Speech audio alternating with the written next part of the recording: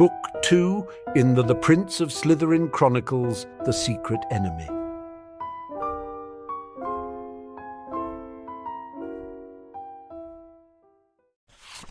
The 1st of September 1992, 6:45 p.m. The sorting ceremony. When the rest of Ginny's class arrived by the edge of the lake for the boat ride over to the castle, she was already there to greet them in her school robes. She estimated about 35 students in her year, smaller than Ron's class, but quite a bit bigger than Percy's. As Ginny and Luna got together to discuss their separate journeys, Luna introduced the girl to two other first years, Tori and Colin. Tori, who Ginny had met briefly at the Potter birthday fete, was a bubbly, hyperactive girl with lustrous black hair in an attractive bob cut who was incredibly excited about going into Hufflepuff.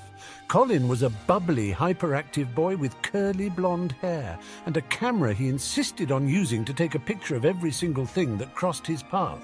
Ginny noticed a few odd looks thrown their way as the foursome talked. Then she remembered that Tori's full name was Astoria Greengrass, and her sister Daphne was a Slytherin in Harry's class, while Colin was so transparently a Muggle-born that he might as well have been wearing a hat with the word emblazoned on it in flashing letters. Luna, who was fairly knowledgeable about their year mates, pointed out some of those who were glaring at them. Drusilla Crabbe was the daughter of a suspected Death Eater, while Niles Harper and Kevin Bletchley were apparently just bigoted jerks who liked to hang around with the children of suspected Death Eaters. The fourth member of that group was Marietta Edgecombe, a stuck-up social climber who Ginny had known and disliked for years. Undoubtedly they all disapproved of Tori fraternizing with blood traitors and mudbloods.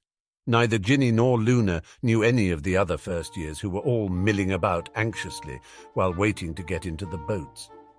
Ginny did notice one skinny girl with brunette hair that fell haphazardly down into her face, mainly because she made a point of standing apart from the rest, as if unwilling to socialize. Hagrid loaded the first years into their boats and guided them to the castle, where he turned them over to Professor McGonagall for the introductory speech. There was a brief bit of excitement when various ghosts wandered into the room and carried on a conversation about Peeves. Later on, she would mention that to Harry, who laughed to realize that the Hogwarts ghosts carried on the exact same conversation every year in order to spook the first years. As the children were ushered into the Great Hall, Ginny looked around. On one side was the Gryffindor table, where the twins were waving at her excitedly, much to the embarrassment of Percy, who smiled at her and then hissed at Fred and George to settle down. Interestingly, Jim and Ron smiled at her wanly, but they both looked completely dejected about something. She was pleased to see that they'd gotten to Hogwarts in one piece, but she suspected that they were now in trouble, which, to be fair, they deserved to be. On the opposite side of the room, at the far end of the Slytherin table, Ginny could barely make out Harry Potter, but he did make eye contact and nodded at her reassuringly. The sorting was mostly a blur. The hat sang something about the founders that she barely followed in her nervousness. Then McGonagall started calling out names. Creevy went to Gryffindor, where he immediately introduced himself to a startled and annoyed Jim. Bletchley, Crabbe and Harper all went to Slytherin, as did Astoria Greengrass, seemingly to the young girl's great surprise. She made her way to the end of the Slytherin table and sat next to her sister and directly across from Harry and his two friends. Marietta Edgecombe went to Ravenclaw. The big surprise, though, was Luna Lovegood being sorted into Gryffindor. Apparently, she'd already made some Gryffindor friends on the train because a girl with incredibly bushy hair and a blonde guy who was a bit stocky but on his way to being rather handsome stood up and clapped for her before inviting her to sit with them. Jim's reaction was less welcoming, as he literally put his head down into his hands as if the day couldn't get any worse. Finally, it was down to Ginny and the shy girl who hadn't spoken or even made eye contact with anyone thus far.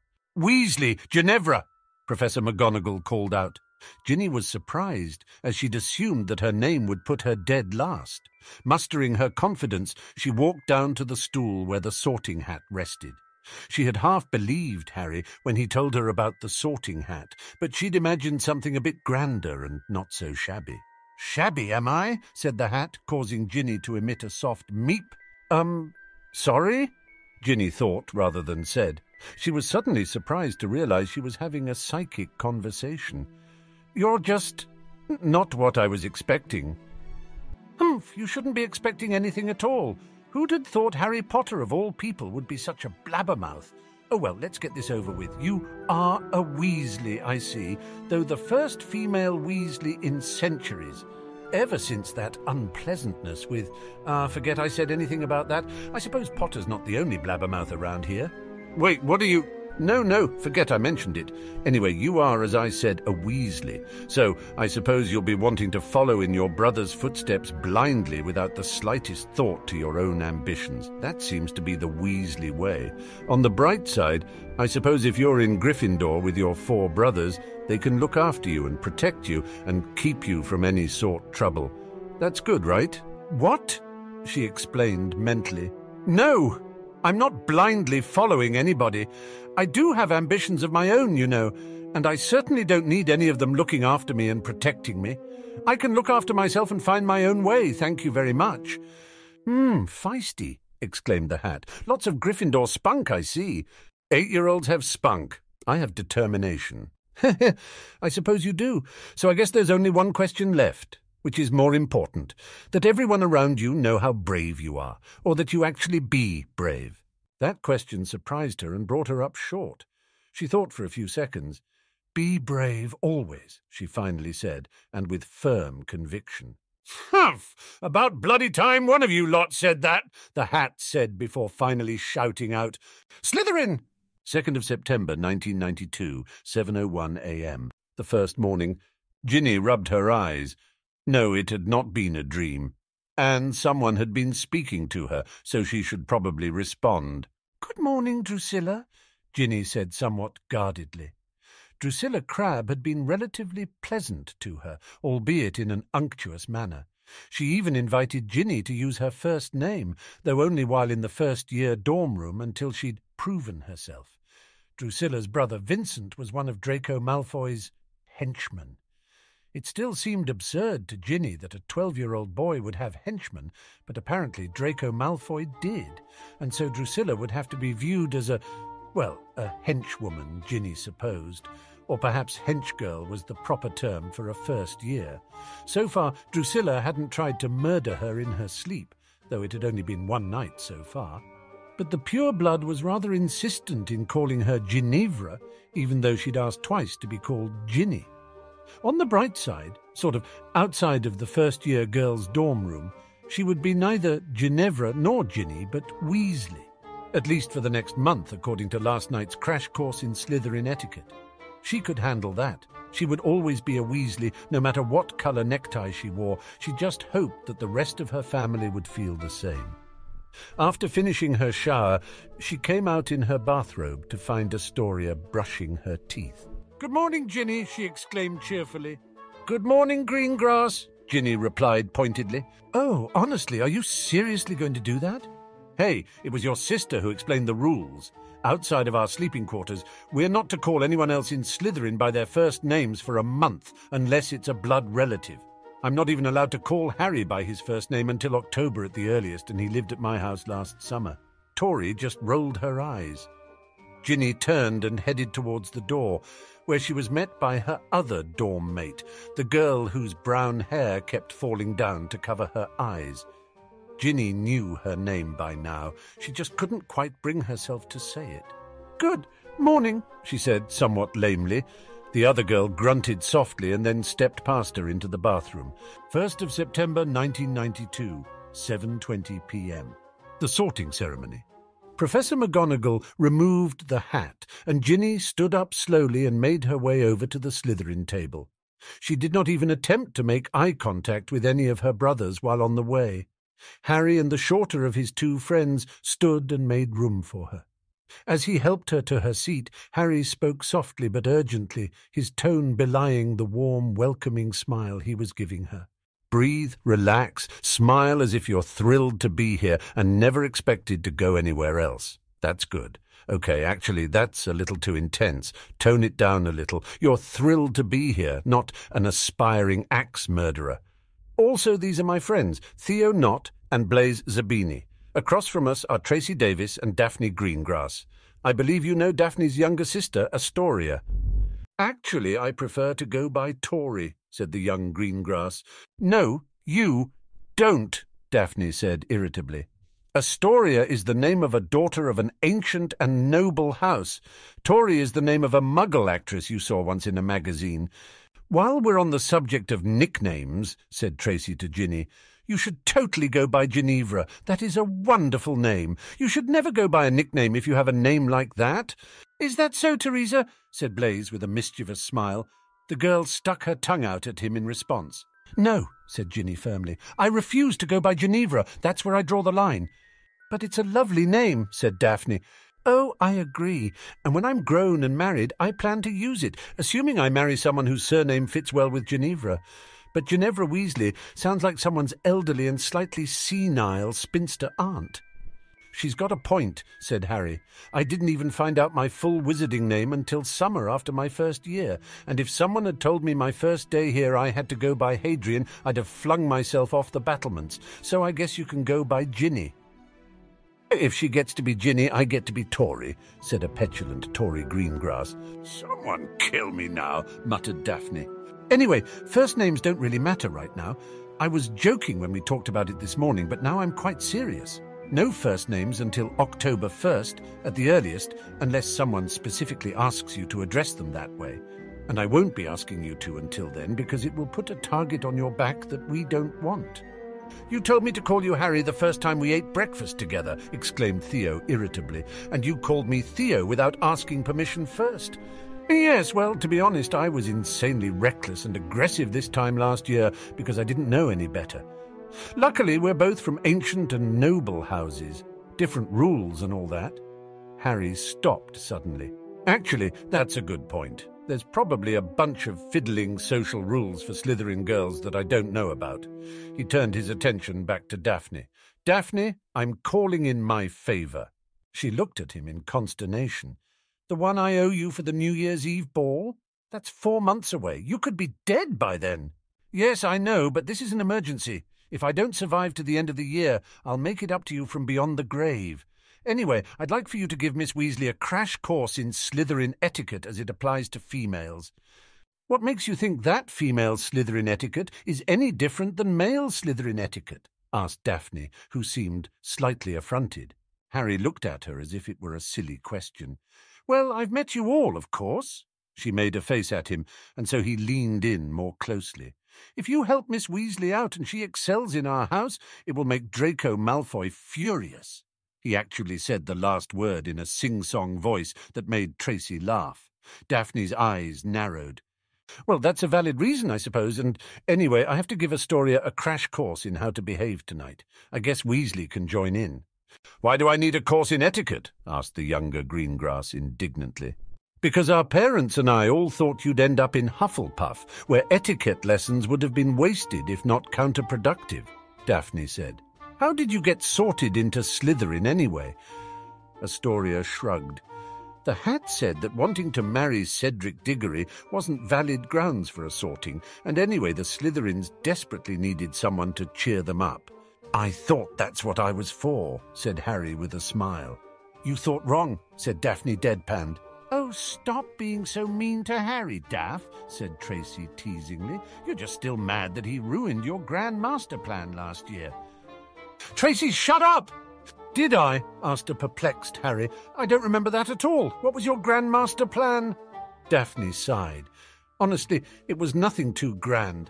I was just going to lay low and let Malfoy continually make a fool of himself until Christmas break, when I'd invite everyone who he'd insulted to a Christmas party and spend the whole night stirring up people against him. Then I'd challenge him in the spring, sometime after I'd built a nucleus of support. You know, a traditional Slytherin power play. And then you caused that insane spectacle at Halloween and ruined everything. What did he do? Ginny asked. Blaise laughed, still amused by the memory. Oh, he just goaded Malfoy into challenging him to a duel in the middle of the common room, and then beat him with a quick draw maneuver without firing a single spell. Malfoy nearly pissed himself on the common room floor while Harry just walked away whistling the tune to some old Muggle western. "Shh," said Harry. "Remember, be magnanimous in victory." Harry glanced over at Draco, who was sitting some distance away next to Warrington, Pusey, and the Bletchley brothers. Unlike the mask of politeness the boy had been wearing for months, he now looked at Harry with an obvious sneer, though Harry was surprised to realize that it was, at least in part, because Harry was being so visibly kind to a Weasley. He turned to Theo. "Any progress on your special assignment, Agent Knott?" "Loads. I need to research some stuff in the library this week, but I've got some good leads." "Agent Knott?" asked Daphne with a crooked eyebrow. "Yeah, apparently I'm now a part of Harry's spy network, at least according to Granger. Also something about wrist communicators, which I didn't understand, but which sounds awesome." "We'll put it on the to-do list," said Harry with a laugh. "Excuse me," came a bland voice from the end of the table. "Could someone pass the pumpkin juice?" Harry and Ginny both turned and were somewhat startled to see that while they'd been talking, the last of the first years had been sorted into Slytherin and had somehow made it to the end of the table next to their group without anyone noticing. Her plate was rather sparse, and she'd been playing with her food all this time rather than eating. She hadn't looked up as she spoke. Instead, she kept her head down, allowing her somewhat stringy brown hair to fall down into her eyes and cover part of her face. "Oh, I'm terribly sorry," said Harry contritely. "We've all been nattering away here about my friend's unexpected sorting, and we've been completely ignoring you. My apologies. I'm Harry Potter. And you are?" With her right hand, the girl swept her hair back behind her ear and looked up at Harry and Ginny with a pair of grey eyes that revealed no emotion, save perhaps the faintest trace of disdain. "Wilkes," she said flatly. A silence descended on that part of the table as everyone in Harry's group abruptly turned to look at the girl, who was almost certainly the offspring of that Wilkes. If she suffered any nervousness over the attention, it didn't show. "Amaryllis Wilkes," she continued, "though if all the first-year girls are getting cutesy nicknames, I guess you can call me Amy. 2nd of September 1992, 7:35 a.m., the first morning. As Ginny made her way down to breakfast, she thought about her housemate, Amaryllis Wilkes, and what it meant that they'd be sharing rooms for the next 7 years. During their impromptu etiquette lesson the night before, Daphne had explained the girl's family history. Frankly, if the Hat had mentioned that she'd be roommates with Erasmus Wilkes's daughter, she might have asked to be sorted elsewhere. Then again, she'd answered rather emphatically that she wanted to actually be brave, rather than just be thought of as brave, which she supposed was the Hat's way of warning her. When the Toymaker was killed by the Aurors in 1980, Linnea Wilkes was barely 2 months pregnant. It was quite possible that the Lord Wilkes himself didn't even know that he was an expectant father at the time of his death, for which Ginny's father was awarded an Order of Merlin. 7 months later, Linnea gave birth to the child in a ministry holding cell, named her Amaryllis, and handed her off to Lord and Lady Goyle, who had grudgingly agreed to serve as godparents. Linnea, who was an unrepentant Death Eater, was then transferred to Azkaban, where she died a week before Amy's first birthday. Amy probably had no personal memories of her parents, but Ginny shuddered to think about what she'd been told about the elder Wilkeses by her godparents, who were both suspected Death Eaters themselves, and who were also vassals to Lucius Malfoy.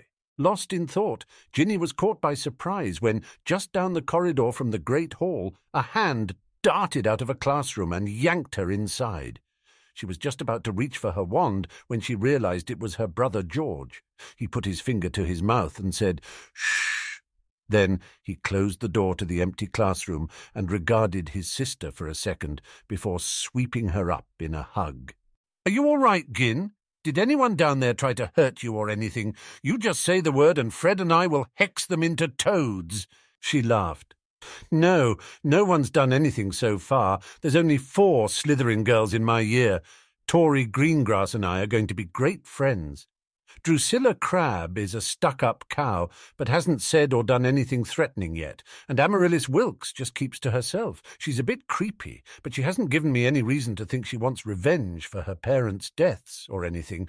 Besides, Melissa Bulstrode, the seventh-year prefect, came in last night and said she wasn't going to put up with any trouble in the girls' dorm, no matter whose parents killed whose, which was kind of a disturbing way to put it, but still somewhat reassuring. How are Ron, Fred and Percy taking things? He shrugged. Mainly they're still in shock, I guess. We haven't really talked about it. She paused and studied her brother's face. How are you taking it? George looked away for a few seconds before he spoke again, more quietly. What did the Sorting Hat say to you? She hesitated. Part of her felt that her conversation with the Hat was personal, but another, bigger part of her wanted some understanding from her family, so she told him. Do you want everyone to know you're brave? He repeated. Or do you want to be brave? That's what it said. She nodded. He seemed amazed by that, and suddenly she realized. It said the same thing to you, didn't it? She asked softly. George looked strangely embarrassed. Yeah. It said that I had a lot of virtues that used to be Slytherin, but that Slytherin House had since forgotten, and that if I were brave enough, I could go into Slytherin and maybe start the process of changing it into something more and better than what it had become. Suddenly, he seemed oddly guilty. But I couldn't. See, Fred had already been sorted into Gryffindor like I always knew he would, and I just couldn't bear the thought of being separated from him, let alone sorted into a house where we might become enemies. So when it asked me that, I said, I just want to be in Gryffindor, and so that's where it put me. He came back over and put his hands gently on her shoulders. I know this will be hard for you. I still don't know how Mum and Dad and the others will react. But I don't care what house you're in, I'll always be there for you. She smiled, and the two hugged warmly. As for the rest, I'll talk to Fred and Percy and find out where they are. Honestly, I expect Ron will be the only one to be a pain about it, but Fred and I will set him to rights later when we have a chance to talk to him. She smiled again. When they left for the Great Hall, Ginny's spirits were higher than they'd been since her sorting. They remained high as she sat down at the breakfast table next to Harry and across from Daphne, or Potter and Greengrass, she supposed, and didn't start to flag until she looked up and saw Errol, the Weasley family post owl, flapping through the window towards her table, a bright red envelope clutched in its talons.